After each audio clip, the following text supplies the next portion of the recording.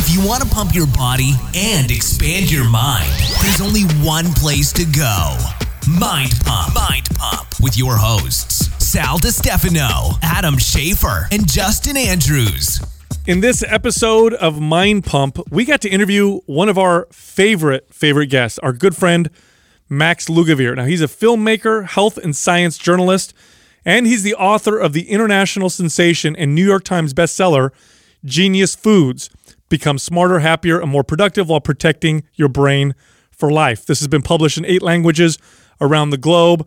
He also hosts a very, very well-received podcast called The Genius Life, and he just wrote a new book that will be coming out in March called The Genius Life. So if you've read his first book, you're going to love his second book. In fact, you can pre-order it if you go to geniuslifebook.com. Go there, pre-order the book. You will not be disappointed. Again, he's one of our favorite guests. Before the episode starts, I want to remind you all that MAPS Split is 50% off. Now, MAPS Split is the bodybuilding-inspired program. It's 6 days a week in the gym. It's hardcore. It's serious. But if you really want to shape and sculpt your body and you have some experience working out, we highly recommend it. Again, it's 50% off. Here's how you get the discount. Go to mapssplit.com. That's MAPSSPLIT.com and use the code SPLIT50, SPLIT50, no space, for the discount. You are for sure the most handsome of us. We're not even Put all the cameras on Max. We're not even going to clip over to us. We're just going to run Max's voice or face the entire I'm gonna have some fun with. I'm gonna have some fun with this opening here. I bet your audience is probably predominantly male, though, right? No, half and half. Seriously? Yeah. Dude, ladies love us. First off, we're handsome as hell. Yes. I can't explain it, but they do. No, we are. We're 50-50. I mean, Justin and I bring the average up big time. That's it. half of our audience, Sal needs us. biological male. The other half just identifies as male. But we Way to offend 50% of our audience. On a survey. I love that it's half female, though. That's a really good sign. It shows that you guys are, we're in touch with it. exhibiting traits that some would describe as feminine, but which I think, are, perhaps encompass like warmth and empathy and things like that, understanding. Well, health, the one thing I love about the topic of health, or the category of health, is it's important to everybody. So I can talk to anybody about it, and if I do a good job communicating it, male, female, Republican, Democrat, Christian, atheist, they're interested in improving their health. The truth is, I would say that we're more experts on training the human body than we are the male body. Oh, you mean the female body? Yeah. Would I say male? Human. Females. You just went real general there. Yeah. That's fine. Male body is not that. The organism called female. The female body. Because, most clients were female. Yeah. You at least 65 to 75% of your clients are female. Interesting. Yeah. Men are way less likely to hire a personal trainer. They're less likely to ask for help. Yeah. So, wow. Exactly. They got it. You know what I mean? Yeah. I got it. I got this, bro. Yeah. So when you think about all the decades of training all of us have under our belt, I mean, we've for sure helped way more women than we have men. So I think that's probably why. We've learned to communicate better. Max, did you hear about the organic farmer who he got busted because he was, and I believe his crops made up about 10% of the organic market, and they got found out that they weren't organic. Wow. Got sentenced to 10 years in jail and committed suicide. Oh my God! Yeah, actually, you didn't hear about this guy? I did not hear. No, but that his crops made up 10% of the organic. It's like a massive, huge. Like a big percentage of. Maybe Doug can look it up when it was 10%. I remember when you read it. Yeah, it was 10%. So you didn't hear about that? Well, I mean, I don't wish suicide on anybody, but what a fraud. I mean, that's not crazy. Good. Terrible. You said you've been getting in arguments with people over organic stuff? Not argument and not people. I mean, that makes it sound like, bigger than it is. But yeah, I've gotten into tiffs on Instagram, we love tiffs.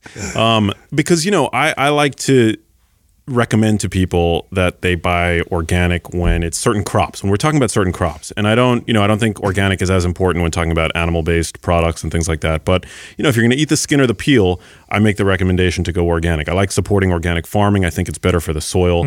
But then some of these like evidence Nazis come out of the woodwork and. They'll cite data showing that it's really unclear whether or not there are any health benefits to organic food, and that it is also unclear as to whether or not organic is better for the environment. if you look at certain metrics, organic farming takes more land. It's less volume centric in terms of what the amount of food that's produced, and it's also unclear in terms of whether or not there's a nutritional benefit in terms of vitamins or minerals. So you'll see higher levels of certain vitamins, like vitamin C, I believe, in organic, but you'll see less in conventional produce. But then there's there are other vitamins and minerals that are higher in conventional that are lower in organic. So the data is not fully there. There are pesticides that are approved for use in organic. They're not synthetic, however. You'll get the synthetic pesticides in conventional, which everybody knows. But I'm just less likely to give the benefit of the doubt to these huge, the food industrial complex. We have yet to do long-term population studies, looking at herbicides like glyphosate in people over the long term. It's not as studied in children. It's not as studied in pregnant women. We don't have any generational studies. We don't have any generational studies. So I'm just more I'm quicker to embrace organic. And in terms of the health benefits, they do tend to have higher levels of certain compounds like polyphenols and things like that, which it would be assumed that that those compounds are going to be good for human health. Now, the data that I like to talk about when debating organic versus non-organic, studies do show that people who consume organic foods have lower measurable levels of pesticides in their system. Yeah. Now, the argument can be made, does that matter? It's not. We don't know if it's good or bad. Right, is it benign? But here's the thing. It's there. It's there. And they've done studies where they've taken people, families, and moved them off of conventional, produce and vegetables, moved them to organic, and then you can see the amount of pesticides found in their system decline over time.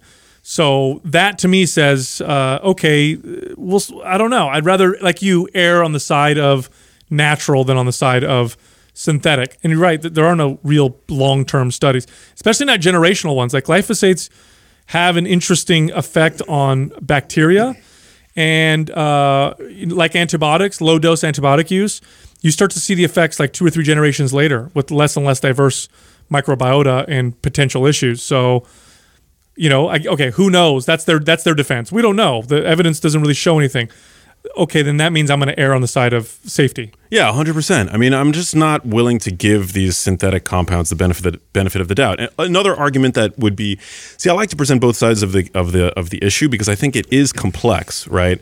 In those studies where they'll switch kids or adults to organic diets and they see this reduction in pesticides in their urine, the question then becomes what pesticides are they testing for? Are they testing for the pesticides that are approved for use in organic agriculture? Maybe not.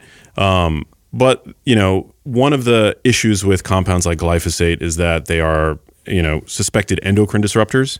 And endocrine disruptors, one of the things that makes them most treacherous, and I think we talked about this the last time that I was here, is that they don't necessarily follow the typical linear dose makes the poison paradigm where, you might have a very high dose of an endocrine disruptor that has overt toxicity, but then you might see them having an effect at a low dose, that's much different than the dose that you would see at a high dose. I see. And so that kind of allows these compounds to subvert political scrutiny, scientific scrutiny, and when you look at the amount of money basically that goes into them, and the fact that, again, as you mentioned, we don't have these generational studies, you gotta, at a certain point you throw up your hands and you're like, what am I supposed to do? Well, I like to opt when I can for when it's produce where I'm eating the whole thing, organic, because I know that the pesticides that they're using, they only use them when they absolutely have to. And organic farmers that I know, they're very dedicated to regenerative agriculture, and the pesticides come from natural sources. And some might say, well, there's no proof that natural pesticides are any safer than organic pesticides. Well, some of the pesticides they use are actually plant derived, and some of the healthiest compounds in plants are actually the pesticides that they create for themselves to ward off predators and things like that. So that's just you got to make a decision at the end of the day. And so when it comes to the foods where the produce where I'm eating the skin or the peel, that's when I buy organic. Back to the endocrine disruptors. Now that for the audience who might not know, those are compounds that can affect or influence the hormone system in the body. What about really low dose, long duration exposure to endocrine disruptors? You may notice very subtle effects, right? Like a little bit of feminization or more fat storage in places that you might not normally store body fat, or going through puberty earlier. And how do you test for that? Like, how do I test and show that, okay, the average child is going through puberty now at a younger age, which is actually true. That's actually happening. Some of that's related to fat storage, but we don't know. Men's testosterone levels, right? Like, I don't know if I test somebody that their testosterone level is 15% lower than it could have been. I don't know that. But we do know that testosterone levels have been declining across the board now for the last few decades. It's one of those things. It's kind of difficult to study in the traditional sense of 6 months and see what happens, because we're consuming these things for decades and decades and decades. And we do know that they do affect or interact with. That's the fact. That's why they're called endocrine disruptors. We know for a fact that they interact with the hormone system. We just don't know. We can't say with certainty how much or how bad with some of these things. Am I right? Yeah, absolutely. I mean, the dose that we're getting that has been deemed safe by our most. First of all, it was just recently revealed, and I can't cite the exact study, but that we likely have way higher levels of these compounds in us at any given time than we had previously thought, just because of updates to the testing methods and things like that. And even at the dose at which we're regularly exposed to these compounds, they are likely having an effect. I mean, there was a study that I posted on Twitter just today where they found that in normal healthy people, they gave people a dose of BPA, which is not, it wasn't like a mega dose. They wouldn't be able to do that for ethical reasons. So they gave them a dose at which, a dose that the FDA says that if you're on a daily basis exposed to this amount of BPA over the course of your lifetime, you're safe.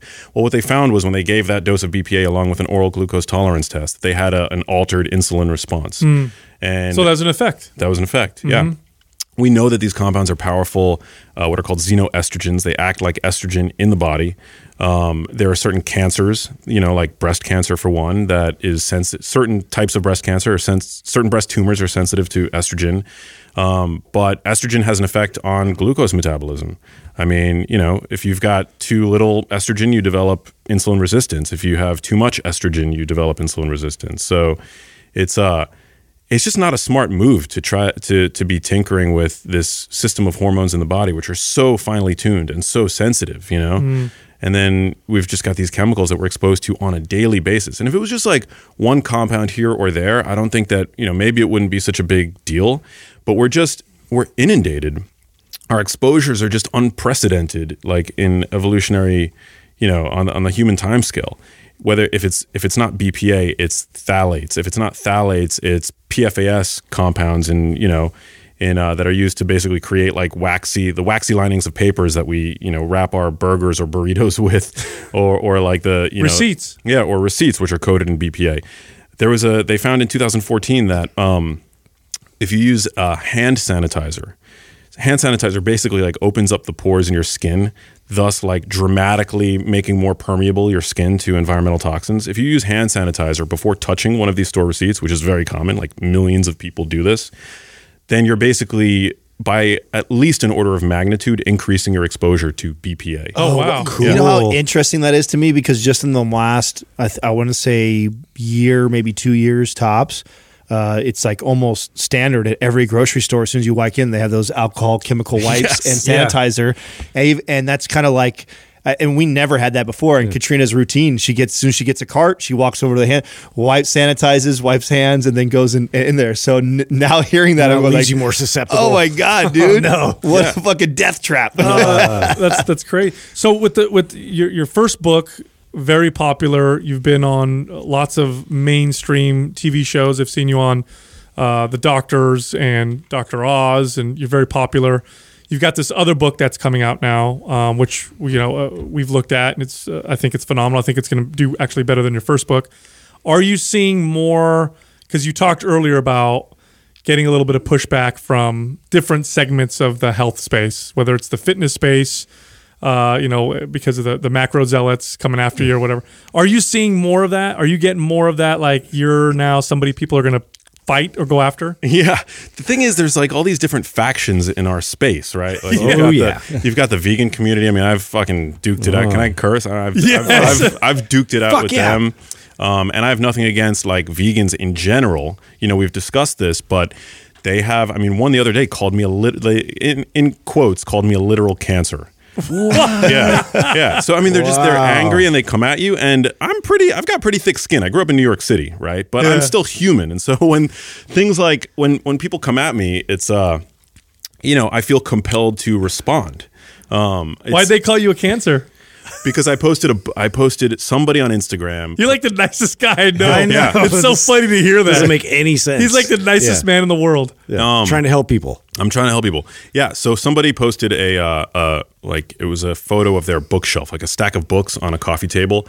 And the caption was, "These books have changed my life. I recommend everybody read these books." And you go through the books and it's like a who's who of vegan, known vegan proselytists, doctors and whatever. It was like Forks Over Knives. It was the Alzheimer's Solution. It was like the China Study. It was like all these books. And so I took a screen grab because I thought this is what's wrong with like the world, is that it's like all we do is we seek out our own confirmation biases, right? And so I took a screen grab and I put it on my stories, and I was like, man, if this isn't like a literary echo chamber, I don't know what is. Because it's like you're not going to see anything good about meat or any animal product whatsoever written about in any of these books. Thousands of pages of whatever writing represented there, and all just with the same message. And I was like, that is so messed up.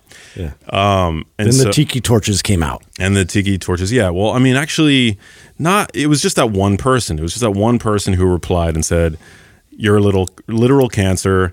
You don't have the clinical experience to know the truth," and yada yada yada. And I think I even shared that on my Instagram because I was like, "Look, guys, like, do we have to be like this? Yeah, you know."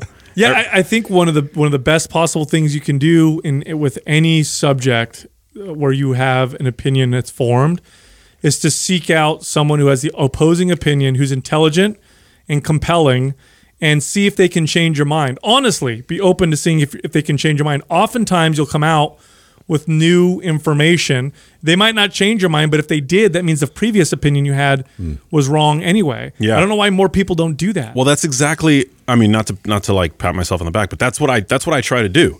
Like we started the conversation about the organic, and I was giving all the disclaimers about, because I got into it got me to think differently about just like, you know, the sweeping generalization that organic is better. Well, if we're talking about like beef, it doesn't necessarily make as big of a difference. You know, for that, you really just want to look for grass fed. But at the end of the day, I think you've got to make decisions, and you know, and so I'll offer that as a disclaimer. But too few people are willing to do that, to challenge that. I would say the vegan segment of the vegan faction is probably one of the more aggressive, but that's because behind their opinion and belief in how they eat, it's not just this way of eating makes me feel better. Like you talk to keto zealots, and it's like this, you know, made me feel better, and it transformed my life, and they're very passionate.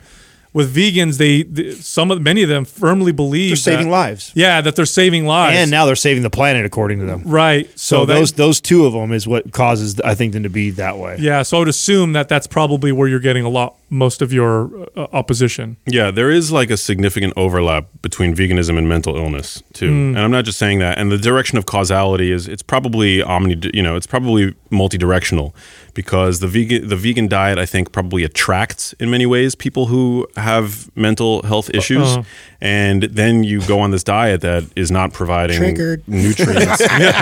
I'm sorry, I'm very triggered right now. And then they go on this diet that's like, you know, it's harder to get B12. It's hard to get all these like nutrients that we know are very good for the brain. I would say it exacerbates those problems. And I would say any extreme belief probably is going to attract more of that segment of the population with a little bit of, you know, maybe mental issues, mental health problems. But in particular with veganism, the way that I've talked about it with some people is that in some cases it may be misplaced empathy. And what I mean by that is, because I don't doubt the empathy of someone who says they don't want to kill animals. I think that they're very genuine in what they're saying. But I think sometimes it's misplaced because they'll disregard the empathy for their own selves. Right. And I've seen this with clients. I've had clients who are so empathetic towards animals that they will sacrifice their own physical health, like glaring at them, where doctors are looking at them. And I've worked with them and their doctors, and they're like, if you don't eat, you're not going to menstruate again if you don't have meat. If you don't take these nutrients, your hair is going to continue to fall out. And this is not everybody, but for some people this has happened. I've seen this.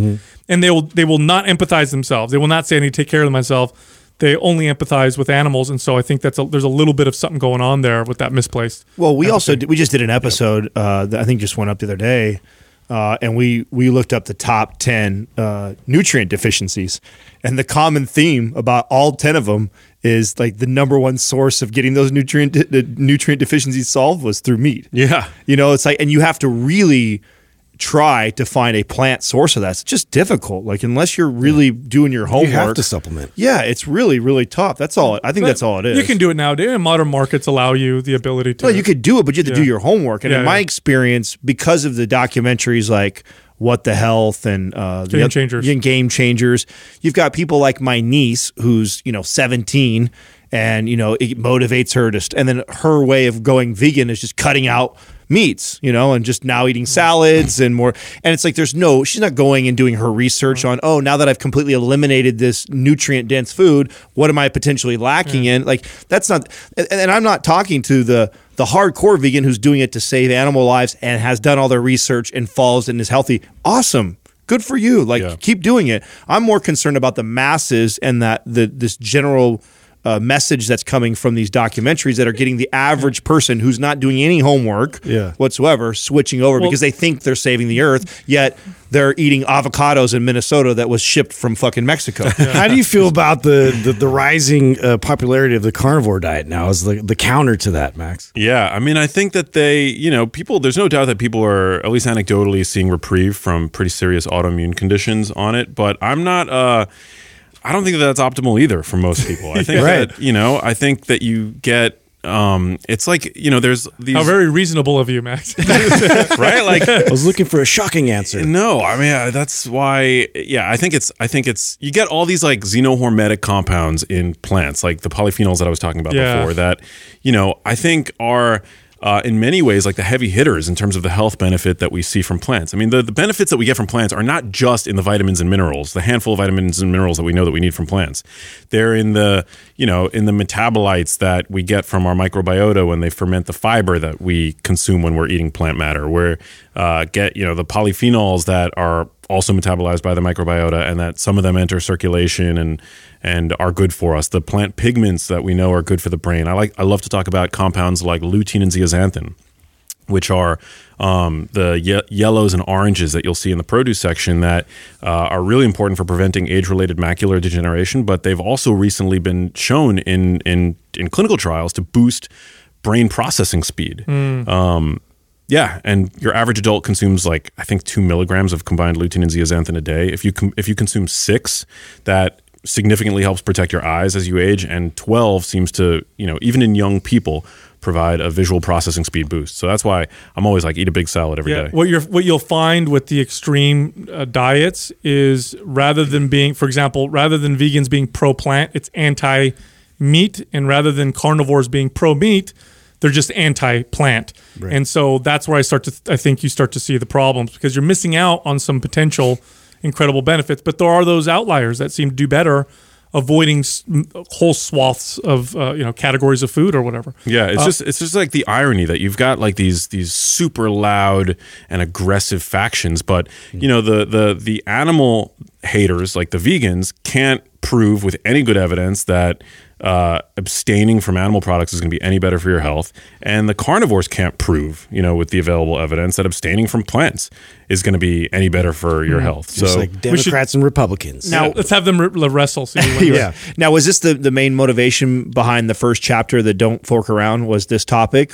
Is this how it led down this pathway? Because I know you talk about protein in there also. Yeah. So in Genius Foods was sort of like it was a nutritional care manual for the brain, but in the Genius Life, the nutritional guidelines are a little bit different, because what I'm trying to do with my readers is to help shift their bodies to in terms of their body composition, to a more positive state, and to optimize metabolic health, and to basically get people to understand that their hunger mechanisms don't always fall within their control. We like to think that we have the reins of our hunger. But in the modern food environment, I think that our hunger is often hijacked by ultra-processed foods and by, the pervasive advice that for whatever reason protein is bad for us, which, it's not. So in this book, I think I put an emphasis on just recognizing the value of dietary protein. And I think, for like that, just that simple statement right there, like listeners of your podcast are probably well aware of the value of protein. People in the fitness world are well aware, but your average person doesn't realize that protein is the most satiating macronutrient. If you make no change to your diet other than just try to eat more protein, like prioritize protein, most people I think are going to see like a spontaneous weight loss. It's one of the first. Okay, so one of the things I always like to do with clients, no matter what your goal is instead of taking things away or saying you can't have, is to insert things that I know they're lacking in. The number one macronutrient that the general pop was lacking in when I would assess diets was protein. Yeah. It's just, if you're over 135 pounds, which most Americans are, if you're over 135 pounds, the amount of chicken breast that you would need to consume in a day is just not normal. Yeah. People aren't eating 4 or 5 chicken breasts in a single day. And that's what it takes to add up to that much protein. So I would see people eating 30 to 50 grams of protein a day, which sure you can live off of that and you're okay, but it's not the most optimal for performance building muscle. And then also the satiating benefits that you get so you don't end up craving all these other foods. It can't be overstated what you just said, Max, because the biggest problem with modern nutrition is we can look at sugars and carbs and fats and this, but ultimately the biggest problem is we eat too much. And so seeking things out that make you not want to eat as much is a very, very good basic first step, I would say. And it makes sense if you think about it. Evolutionarily speaking, why would protein be so satiating? Why are fats also satiating? Not as much as proteins, but a little bit, but more than carbs. And why are carbs typically the least satiating? Probably because proteins and fats are essential. And if you eat lots of carbs, your body's hunger mechanisms are going to continue to kick up to try to motivate you to eat those essential amino acids that you can only find from eating, outside yourself. You have to eat protein. So it makes perfect sense. But yeah, as a trainer, when I'd have someone bump their protein, I would watch their calories naturally drop just by prioritizing that. Yeah. What are some other tips and things you talked about in that chapter? I talk about the value of salt and sodium. One of the topics that I cover in the book across all of the chapters is the value of maintaining a healthy blood pressure, which all the research seems to be pointing to is crucial for having a brain that not only performs well, but ages well, which, as you guys know, maintaining brain health as we age or, even optimizing brain health is something I'm super passionate about. And so this whole idea that salt is somehow this cardiovascular demon, I like to remind people that sodium is a nutrient. And there's actually a fairly large meta-analysis that was recently published. I believe it was either 2019 or 2018 that found that actually people who are on the most salt-restricted diets have the highest risk of death. And the lowest risk seems to be when people consume about 3 to 5 grams of sodium per day, which is at least double what the American Heart Association recommends. The American Heart Association recommends we consume about 1.5 grams, no more, of sodium per day. But most people consume salt by way of ultra processed foods, or canned foods or preserved foods, which are just loaded with sodium. So it's not that your average American needs to eat more salt. Your average American's already eating lots and lots of salt, but because they're consuming 60% of their calories from ultra-processed foods. So once you cut those foods out of your diet, I think it's crucially important to make sure that you're getting adequate salt. Everybody that's ever done or initiated a low-carb diet knows that they experience that low-carb flu occasionally, and I think that can be mitigated by adding more sodium into the diet because the minute your insulin levels drop, your kidneys spill sodium. So this is something that when you're eating an optimized in air quotes, diet that's built primarily on whole foods, which I know that you guys advocate for, salt is something that becomes crucially important, eating more salt. Not only that, but salt makes our food palatable. Is there a hierarchy of quality in terms of salts you'd recommend? Yeah, what they're showing now is increasingly around the world, sea salts are contaminated with microplastics. And so we already, we're exposed to plastic compounds on a daily basis. When I'm traveling, I'm drinking out of a water bottle right now that is made of plastic. We can't always avoid it. But in terms of the salt that we use, I think, if you can avoid sea salt in your home, that's probably a good thing.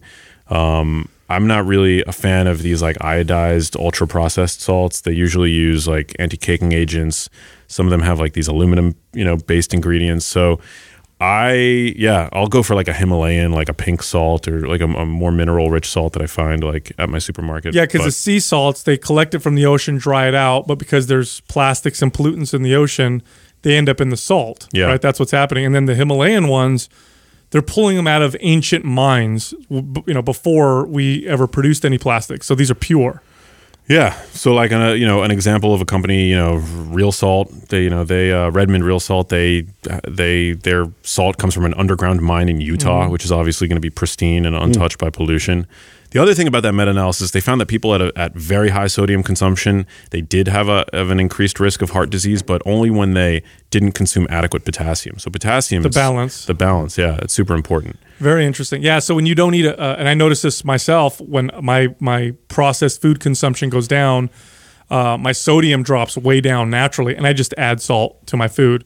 So that's really the advice is, hey, when you're not eating lots of heavily processed food, make sure you add quality salt to the foods that you do, the whole foods that you do eat. Yeah, or just don't be afraid of it. Add salt to taste. I mean, I think, a lot of people, grow up not enjoying eating vegetables because they're just not seasoned properly. So salt is a very important, I think, culinary device to get us to eat more vegetables, for one.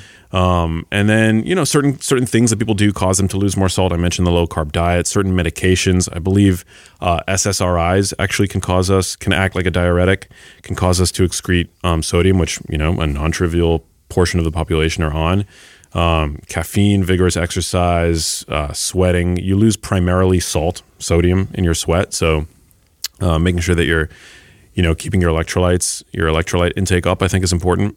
And then the other thing the other aspect of the chapter that I talk about, which I know that you guys talk about all the time and we're pretty aligned, is just basically letting people know what ultra-processed foods do to your hunger. In the first book, Genius Foods, I introduced this concept of hyperpalatability and how these foods short-circuit your brain's like reward centers.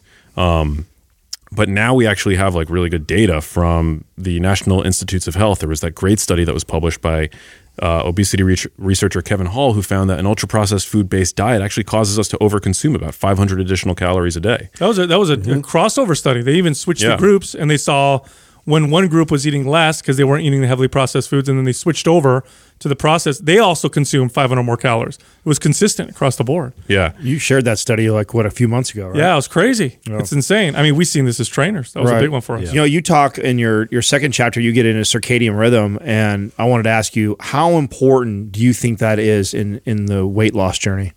I think it's super important.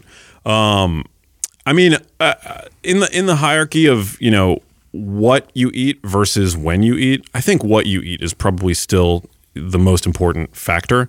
But I do think that that when you eat matters in accordance with what we're learning from animal studies and from human trials in terms of our body's own natural inclinations to digest and metabolize food. I mean, we know that our metabolisms are ripping and roaring during the day. We're diurnal creatures. We're meant to consume food during the day. Peristalsis is at its fastest during the day.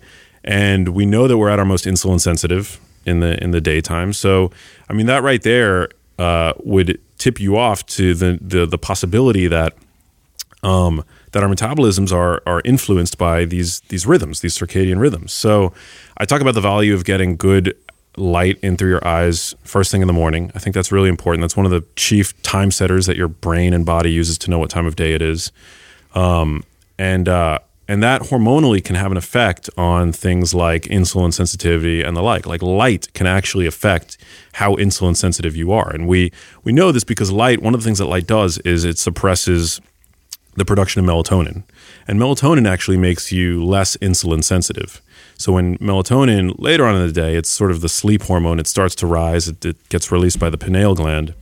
Later on in the day, you actually become less insulin sensitive. So to make sure that your metabolism is sort of primed to be able to utilize and partition fuels, at its most optimal, getting about a half an hour of 1,000 lux of light first thing in the morning or, before noon, I think is a really important sort of lifestyle thing that you could do. So you think the old tip of don't eat past 6 o'clock is actually pretty good advice then?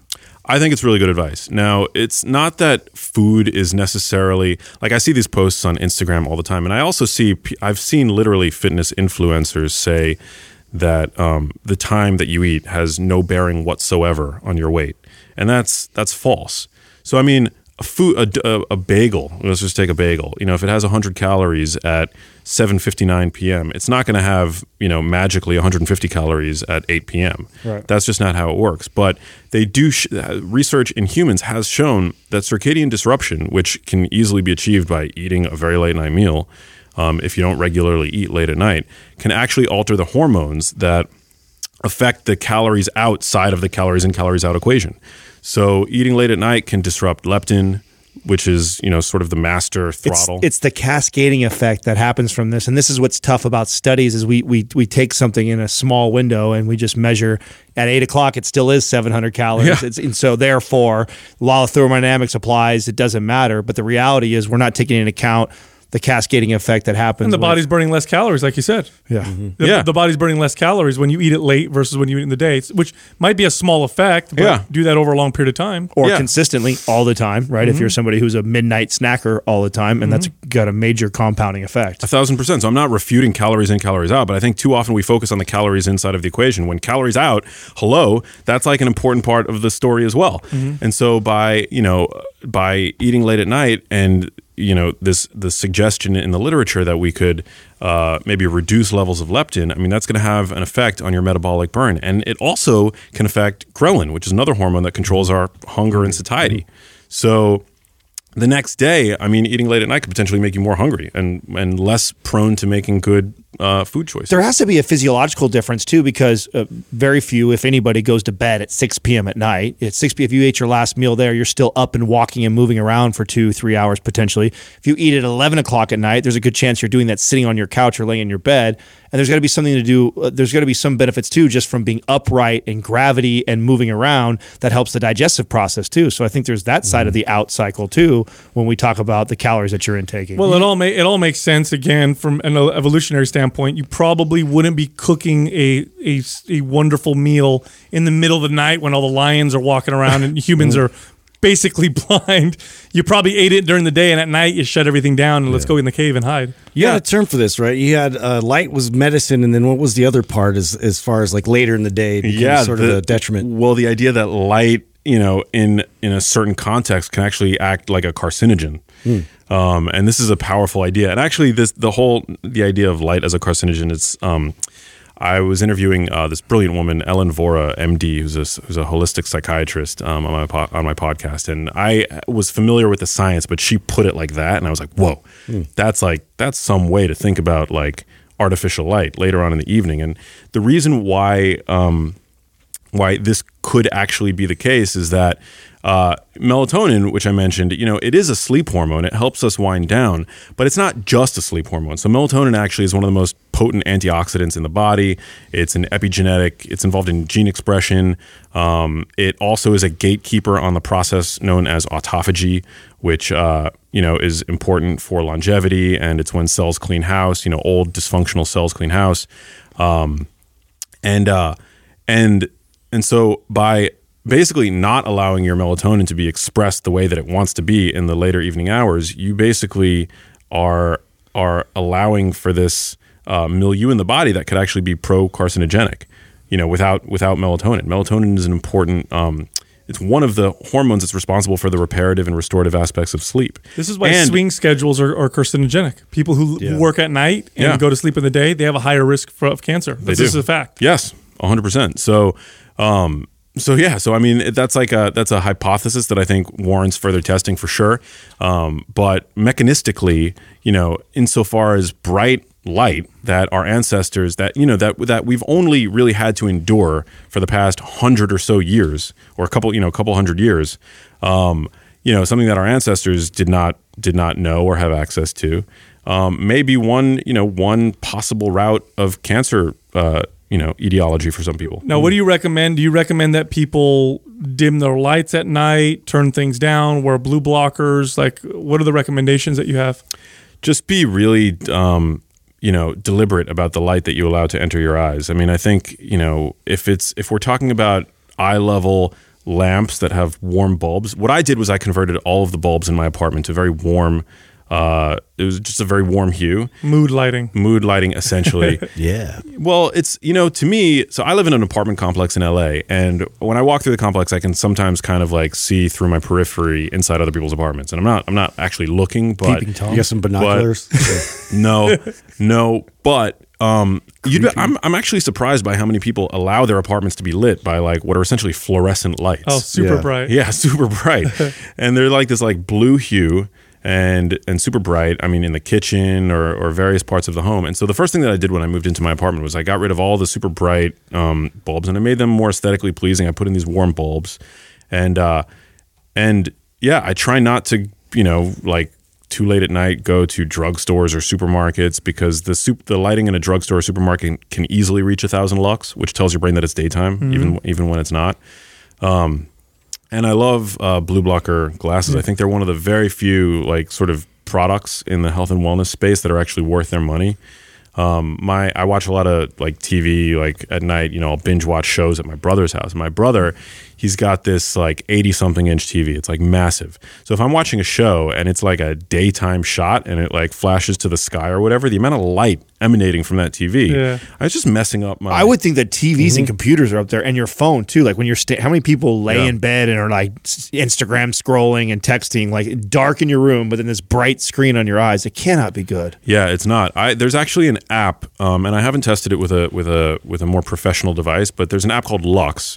And it's a cool app to install on your phone because it gives you you could use the front camera or the rear camera, and it gives you a sense of the amount of light intensity in your ambient environment. Oh wow! So you can measure it. You can measure it. You can measure it. Wow. There's all kinds of like cool testing devices for your iPhone. I have something that measures the amount of decibels in the ambient environment because I'm very cautious about like, I don't want to ever lose my hearing because I'm such a music junkie. So I have like an app that does that. I can measure like elevation and things like that. But the Lux, I think, comes in really useful. And what you'll notice when you have it is that even on an overcast day, the light is sufficient. So for people that live in northern, climates that are like, well, I can't get adequate, sun during the day because, it's like overcast and whatever, it's winter. Even on an overcast day, I mean, the amount of light that you get is sufficient to anchor your body's circadian rhythm. We use Himalayan salt lamps. So we put these little like night lights throughout the house, and then we turn the lights off when the sun goes down, and that's what we use. And it's a very warm glow. And my sleep has been so much better, and I notice a tremendous difference with my kids. My kids wind down and they go to bed at a decent time versus when we're somewhere else and the lights are on real bright above our heads, and everybody's sleep gets disrupted. I just make a habit of as soon as the sun goes down, I have 3 pairs of my glasses, blue blockers, throughout every level of my house. I don't have an excuse. If I'm in my bedroom, there's a pair. If I'm down in the living room, kitchen area, like there's a pair. I just throw them on as soon as the sun goes down. And when I don't, I can notice a significant difference in how long it takes me to fall asleep. That's the biggest thing that I notice, like that I can measure. It's like one of those hard things, like people try it out. They're like, I don't know, am I getting better sleep or not? I can tell how long it takes me to fall asleep, which, you add that up. That's, if I normally toss around for 45 minutes to an hour to probably fall asleep, by just putting those on, if I knock out within the first 15 to 20 minutes, I mean, add that up over... That's hours a week. Yeah, that's hours a a ton. week. You also talk about, I think the name of the chapter is the Vigor Effect. I think is it the Vigor Effect or... The Vigor Trigger. There you go. And this has to do with... stressing the body through measured, applications of certain things. Talk about that for a little bit. Like you talk about hot and cold therapy and those effects. Yeah, I think it's super important. I mean, we all know the value of physical exercise, but there's another type of exercise that, the modern human has sort of lost touch with, and that is thermal exercise.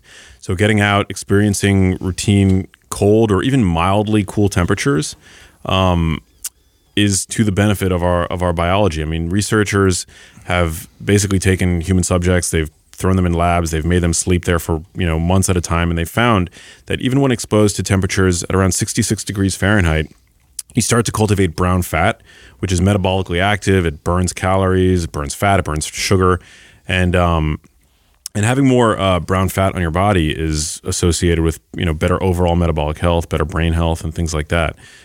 So I'm a big fan of just routinely exposing my body, whether it's through cold showers, cold plunges. They're now using cold plunges as you're seeing these case studies pop up in the literature of people even self-treating depression with cold water swimming and things like that. So I detail all of that research in the book and how how important thermal exercise is. I talk about saunas a lot too. I was really turned on to the health benefit of saunas by a number of studies that are coming out of the University of Eastern Finland that are showing us that saunas are just one of the most, I think, effective healing modalities that exists. I mean, saunas are, you guys know, you have an infrared sauna. Actually, interestingly about infrared saunas, they're not actually technically, the International Sauna Association doesn't want them to be called saunas. Wow. Yeah, which is a really funny thing. I mean, I'll use an infrared sauna because they get you to sweat, and sweating is a great way to purge environmental toxins and things like that. But yeah, I mean, when you're sitting in a sauna, you're getting rid of potentially endocrine disrupting chemicals, certain heavy metals.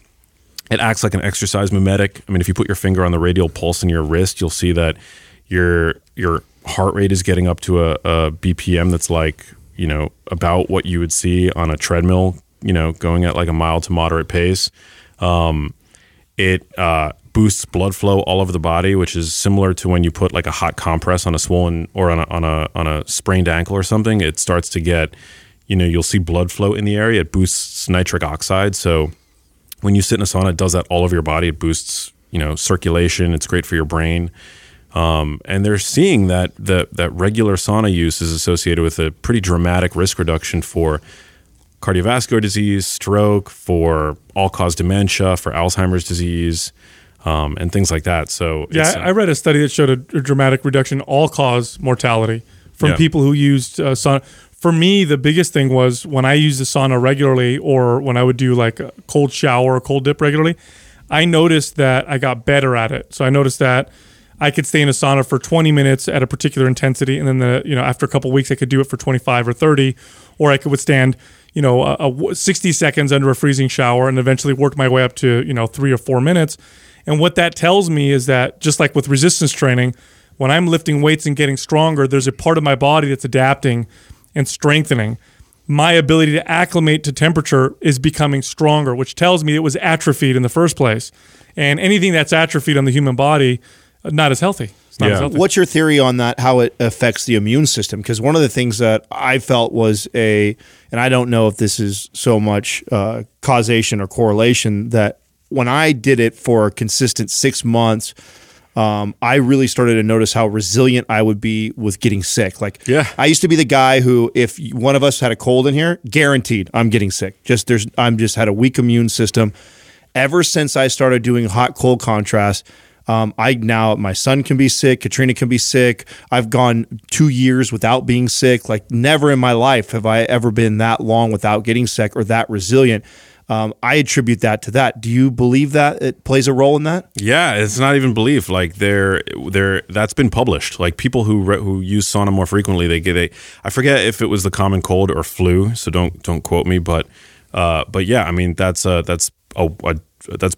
documented phenomena that people, that engage in sauna more frequently, they lower risk for colds or flus, one of the two. But yeah, there's this idea that I advanced in that chapter. It's called cross adaptation, which I think is really cool. And this notion, it's this idea that when you submit your body to a certain type of stressor, that's why I call it the vigor trigger. When you submit to a certain, whether it's cold stress or heat stress, the acclimation that you endure has a spillover effect into other areas of your life. So maybe it's like immune function. Maybe it's also your ability to be resilient in the face of psychological stress. Like if you can endure, a cold shower and you practice, I don't know, maybe we can use the term progressive overload for these kinds of stimuli, because it's like, right? Why not? So if you're like progressively overloading your thermal sensors or whatever with, cold showers, and then, maybe a more intense cold water immersion, that, conceivably is going to have a significant spillover effect into other areas of your life. I would 100% agree. One of the first things clients would tell me when I train them is they just felt, besides physically stronger, they just felt stronger in the boardroom. Mm-hmm. They felt stronger at home. They felt like they can handle emotional stress better, and it's mental fortitude. Yeah, it's just because it requires a certain level of fortitude to train yourself at a particular intensity. It makes perfect sense that would apply to, because it's uncomfortable being in a hot sauna and it's uncomfortable being in freezing water. So it makes perfect sense that you would have that spillover. One thing I found too with the cold water immersion, which I didn't know if like this is another thing that's documented or not, which with me, like the normal tendency was to, when I encountered stress, was to really bear down and brace. And that was something that, from sports, it was something I would always do when I was under a lot of tension or stress, or even if it was from work or anything. And what that does in me actually going in and going through the cold water, it showed you right away that doesn't work. Like you really have to release, and you have to be able to breathe and calm and find that calm state. And the quicker you do that, the easier it is to stay in there versus the other where you're just suffering the whole time. Yeah, I found exactly that. Like when I get into these cold, like I do, the water that I get into, there's like a place in New York and a place in LA where I can do like legit cold immersion, and the temperature is about 48 degrees Fahrenheit. And I've learned exactly that your kind of gut instinct is to start to like hyperventilate, but if you just kind of like tune into your breath and like slow it down, it becomes a lot more bearable. Which makes you think that it'll carry over into all stress of life, right? Yeah. No matter what, whether it be physical or mental, emotional, you just learn to relax a little bit more in a very hyper stressed state, which think of the carryover. Yeah, I feel like I have like access to that now too. When I like encounter like more stressful situations, I can find that calm a little easier. Well, I mean, not to go off topic, but it's oftentimes our resistance to reality is what makes it so damn difficult to begin with. So you're in this cold water and you're resisting it. Like, no, that resistance is just making it more difficult. It's right. No such thing as big problems, only problems that we perceive to be big. Yeah. So you just chill. All right. Yeah. Well, no pun intended, but I'm going to just chill here and just accept the fact that it's cold. Worked. Yeah. And that's I'll be okay. That's a line that I've actually, I used to do a lot of yoga, like back in the day before I had I messed up my lower back, but that's another story. But one of the best things I was able to take away from yoga is the idea that you just, when you're in like a stressful pose, just breathe into it. Yeah. They use that term a lot, and I really appreciate it. And I find that term you can take to any area of your life. Now the chapter that's most interesting to me personally was about all the toxic elements, and we covered a little bit. I thought he was going to say the one he contributed to. Didn't seem like he was alluding to that. The chapter that I thought was best was definitely the one that I contributed that actually to. is next, Sal. There is an exercise segment to you, and it makes perfect sense. Obviously, this book is all about a healthy life. Of course, you're going to talk about exercise, but the chapter that had to do with the toxic compounds that we're exposed to, that's very fascinating. We touched a little bit on that at the beginning of the podcast, but there's other things in there that I think I'd like to ask you questions about. For example, you talk about how some drugs are, and I hope I'm saying this right, are cholinergic. Thank you. Yeah. Antihistamines in particular.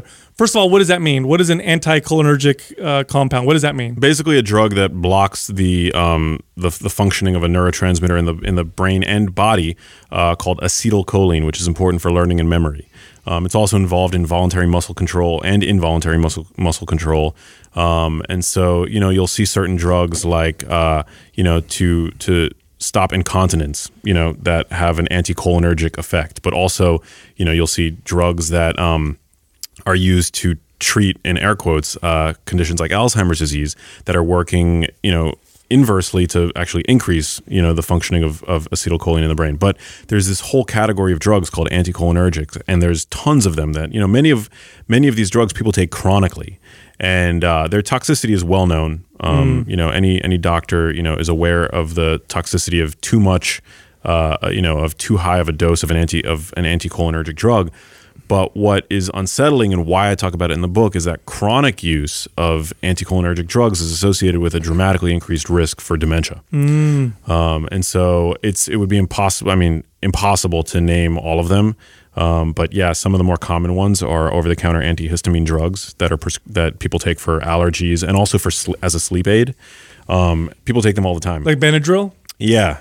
Wow. Now, could you? Let's say you are somebody who suffers from terrible allergies. I have nieces and nephews who have lots of allergies, and really one of the only ways they get relief is by taking Claritin or Zyrtec on a regular basis, and then when they get acute attacks, they have to take other things.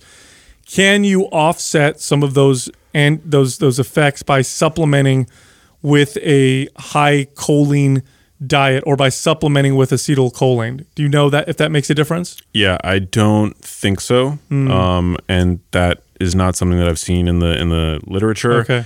I wouldn't think so, but I will say that there's probably options that if you were to go to your physician, that are non-anticholinergic, you could easily ask. Okay, got it. Yeah. Interesting. You talk about microwaving food in plastics. This one was something I told Adam a long time ago because he would always be warming up his food in his plastic containers. Yeah. What's the problem with that? Yeah, the problem is a lot of the compounds that are used to make plastic are not inert. They're able to leach into our food, and heat catalyzes that reaction. And so it's not the microwaving per se that is a problem, but it's heating or storing. Right, in a sense, we're melting plastic into our food a little bit. Yeah, yeah. You also don't want to. I know that sous vide cooking is very popular among culinary aficionados. It's delicious. It's a fantastic way to add plastic to your food. Yeah. That's what I thought. Yeah, I knew it. They make bags though now that are plastic free. They're called like silicone bags. Yes, yeah, yes. Now, what about silicone? Is there any fears with silicone leaching? I know it's one of the more stable, compounds, but yeah, I don't think so, but I'm not, I don't know. The problem with a lot of these compounds is that consumers become aware, and then it becomes this chemical game of whack-a-mole where, there's all these like replacement products on the market, and there's really no data either, in favor of or against. So with silicone, I don't know. What I read on silicone was that it could withstand a higher temperature, and that's why it wasn't leaching in. So if I recall, that was the big difference, and that's what makes plastic so bad. It's not the microwave, it's not the plastic in itself. It's that at certain temperatures, it basically melts or leaches into your food, and now we're consuming some of the plastic. So I think what the sous vide or the people that came, I don't remember who the brand that came up with the product, but I remember when I bought the sous vide, that was the first thing that I looked into was, okay, this can't be a good idea to put a plastic sandwich bag and throw my food in there and then boil it. I mean, that's got to be melting it in there. If a microwaving plastic is bad, that's got to be bad. But the silicone, I think, can handle a higher temperature than you actually boil water at, and that's what they say, right? You talked also in the book about the mercury to selenium ratio in fish. Now, this is something that I recently learned. I recently got married, and Jessica and I are going to be trying to have a baby soon. And one of the recommendations is be careful for eating too much fish because of the mercury content. But as you dig a little deeper, you find that selenium, when there's a high amount of selenium in fish, it offsets that a little bit. Am I correct? Yeah, I mean that's the hypothesis. But a lot of the primarily the early studies that were linking fish consumption to mercury toxicity. So mercury is toxic. Right. But the studies linking fish consumption to mercury toxicity all actually initially involve the pilot whale, which is not a fish but a mammal, and it has far higher levels of mercury than it does selenium. But the most commonly available fish are going to have more selenium than mercury, and selenium is a well-known antidote to mercury toxicity because one of the reasons why mercury is toxic is that it binds to selenoproteins in the brain that serve as antioxidants. Oh, I see. Yeah. I see. So you eat a fish that's high in selenium or has a better selenium to mercury ratio, probably not a problem. You definitely want to avoid king mackerel, swordfish, shark, things like that. And, if you're pregnant, the advice from, authorities is to limit consumption of tuna and things like that. But tuna does have a higher selenium than mercury ratio. It does have a positive selenium to mercury ratio. So I don't think there's anything wrong with consuming tuna. And in fact, when you look, and I talk about these studies in the book, observationally, women who are pregnant who consume more fish, and you have to imagine that most of the fish that people are consuming in this country are, probably tuna is one of the most commonly consumed fish, if not the most commonly consumed fish. Women who consume more seafood have babies that come out having higher IQs and better cognitive function and things like that. So I think the benefits of consuming fish outweigh the risks. And then when you look at the fish that are actually gonna be the best for you because they have higher levels of omega-3 fatty acids, like salmon and mackerel, not king mackerel, but like the regular mackerel that you would buy there, or sardines, they all have, very low amounts of mercury in them. You talk about non-steroidal anti-inflammatories in there. What are some of the cautions that people should take heed to when using those? Yeah, I think acute use is fine if you have pain. And so I try to, in this chapter, what I try to do is I definitely don't want to fearmonger. That's not my goal. But these are all the kinds of compounds that I think people just like take. You know, they're not very discriminating. They just kind of assume that because they're available to us that they're safe. You know. I know people take them every single day. There you go. Every single day. Yeah. So, I mean, that's what I try to dissuade. I try to get my readers to think a little bit more critically and to dissuade them from just doing anything too much, you know, and that includes the use of these NSAID drugs, non-steroidal anti-inflammatories, which, you know, they disrupt enzymes that protect the gut barrier, which is super important.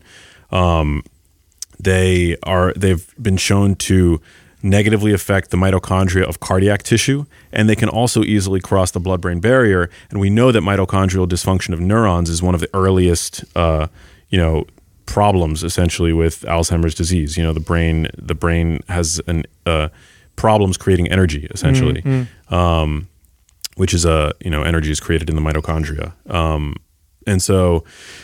Yeah, so I mean, I try to dissuade people from using them on a chronic basis. There's no link between NSAID consumption or NSAID use and dementia or Alzheimer's disease. So I make that caveat in the book, but I just try to get people to think more critically. And if you do have a pain condition and you need these drugs, then by all means use these drugs. I've seen in athletic or performance-based studies that lots of use of NSAIDs can reduces muscle strength adaptations from exercise and has been connected to increase later on risk of tendon and ligament rupture because they're blocking the inflammatory signal, and part of that inflammatory signal is important, tells the body to repair and build, so it can actually have a negative effect on performance if you consume them too regularly. Yeah, and I believe there's a link with regular NSAID use and risk for Clostridium difficile infection, which is like this. Oh, C. diff. C. diff, yeah.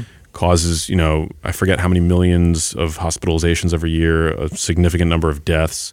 So you really especially for the elderly. That's a big one. That's a lot of that's a big thing to watch out for in these homes for the elderly is C. diff, because if that has been known to kill people in advanced age. Yeah, I mean, I've had it's better now, and I've been strengthening my core and everything, but I've had chronic low back pain for the past 5 years, and I rarely will take a medication for it. I'm not saying that everybody should be like me. If you have pain, take don't suffer.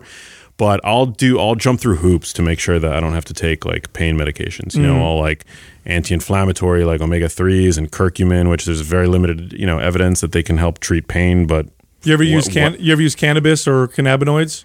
I've tried some CBD because I got hooked up with your guys. Yeah. I can't say I haven't taken it for pain, so I can't. I can't comment on that. I'm not a fan of THC, so I've never used that. Makes you paranoid. Yeah, you're too smart. That's why. Is that what it is? I don't know. I've never been able. Real analytical thinker. Yeah. Oh yeah, I could definitely make you paranoid. Yeah. If you have too much. One of the things that I enjoy talking with you though, because you do talk about some of the fringe, borderline, what someone would say woo-woo stuff, but you do it in a very non-zealot way. And I agree with the way you present it, because it's never in history have we been like this where we have this many offenders. One of these things by themselves, probably not going to cause cancer, probably not going to kill somebody, probably not a big deal. The occasional introduction of it here and there, but it's you're getting bombarded by all of them. And if you have the attitude of, and why I don't like people that try and fight with someone like you with your message and say, oh, that's bullshit, the research doesn't support that, you're fine doing that, is you give people a free pass to just say fuck it and go overboard with it. And I know, being somebody who, we talk about this even with highly processed foods and things. I mean, I could be using some hair products, some beard oil, toothpaste, microwaving 6 of my meals all in plastic. I mean, that could be in a day.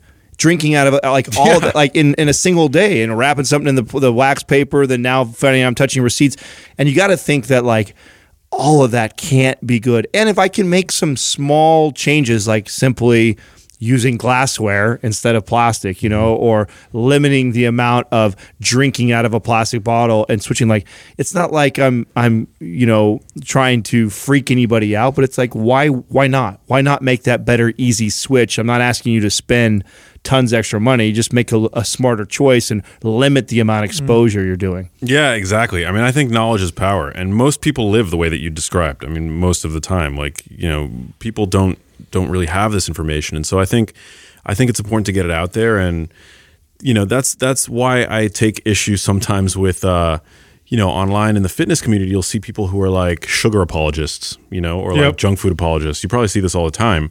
But it's like I don't think that we're considering the public health implications of giving this advice that sugar suddenly gets a free pass if you're counting your calories, because it's just like look at the population statistics. Well, that was the main debate we had with our buddy Lane. That's like how we got connected was, his message. I mean, he just did another video the other day, and I just chuckle and laugh and kind of roll my eyes, like, because he tries to take the opposing side that we demonize sugar, and so did you see his video he did the other day? No, I didn't see it. Oh, you didn't see, he made like this spoof video of a drug deal going down, but it was sugar. Oh, I saw that. Yeah. But the thing is, he's speaking to an echo chamber essentially of like fitness people, and I'm actually like not. I get to go on the freaking Dr. Oz show, the Rachel Ray show, and I'm hyper aware of the fact that I'm reaching like the masses, right? And I'm like, to give them a free pass to eat more sugar. What? Yes. Yeah, you don't want to do that. Well, and that was our big debate, that we had with him, was that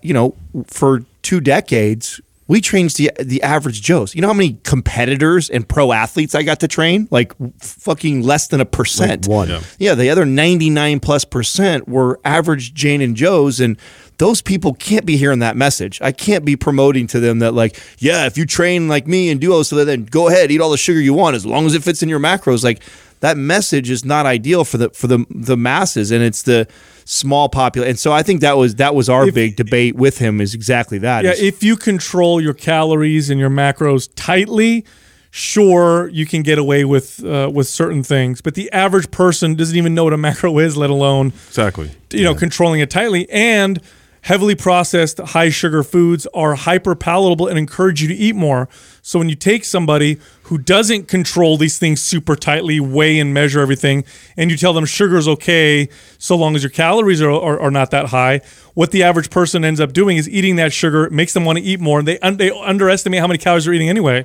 So now they have a lot of sugar, and it's in the context of a high-calorie diet, which is extremely inflammatory and just generally bad. So it's just terrible advice, because you have to know who you're talking to. It's like you have to know your audience, and this is how we communicate. Like artificial sweeteners, that's a great one. You see people taking out their high sugar sodas and replace them with artificial sweeteners, and they don't lose any weight. Is that because artificial sweeteners cause weight gain? No, but it's because they make you eat more. So am I going to tell my client to switch out their sugar for artificial sweeteners? No, because I know it's just going to make them eat more, and I'm working with the average person. That's a very important thing, and I think you do a very good job of talking to that person and not being in that echo chamber. Thanks, man. I really appreciate that. Appreciate you coming on the show again, bro. Yeah. I'm excited for this book. When is it coming out?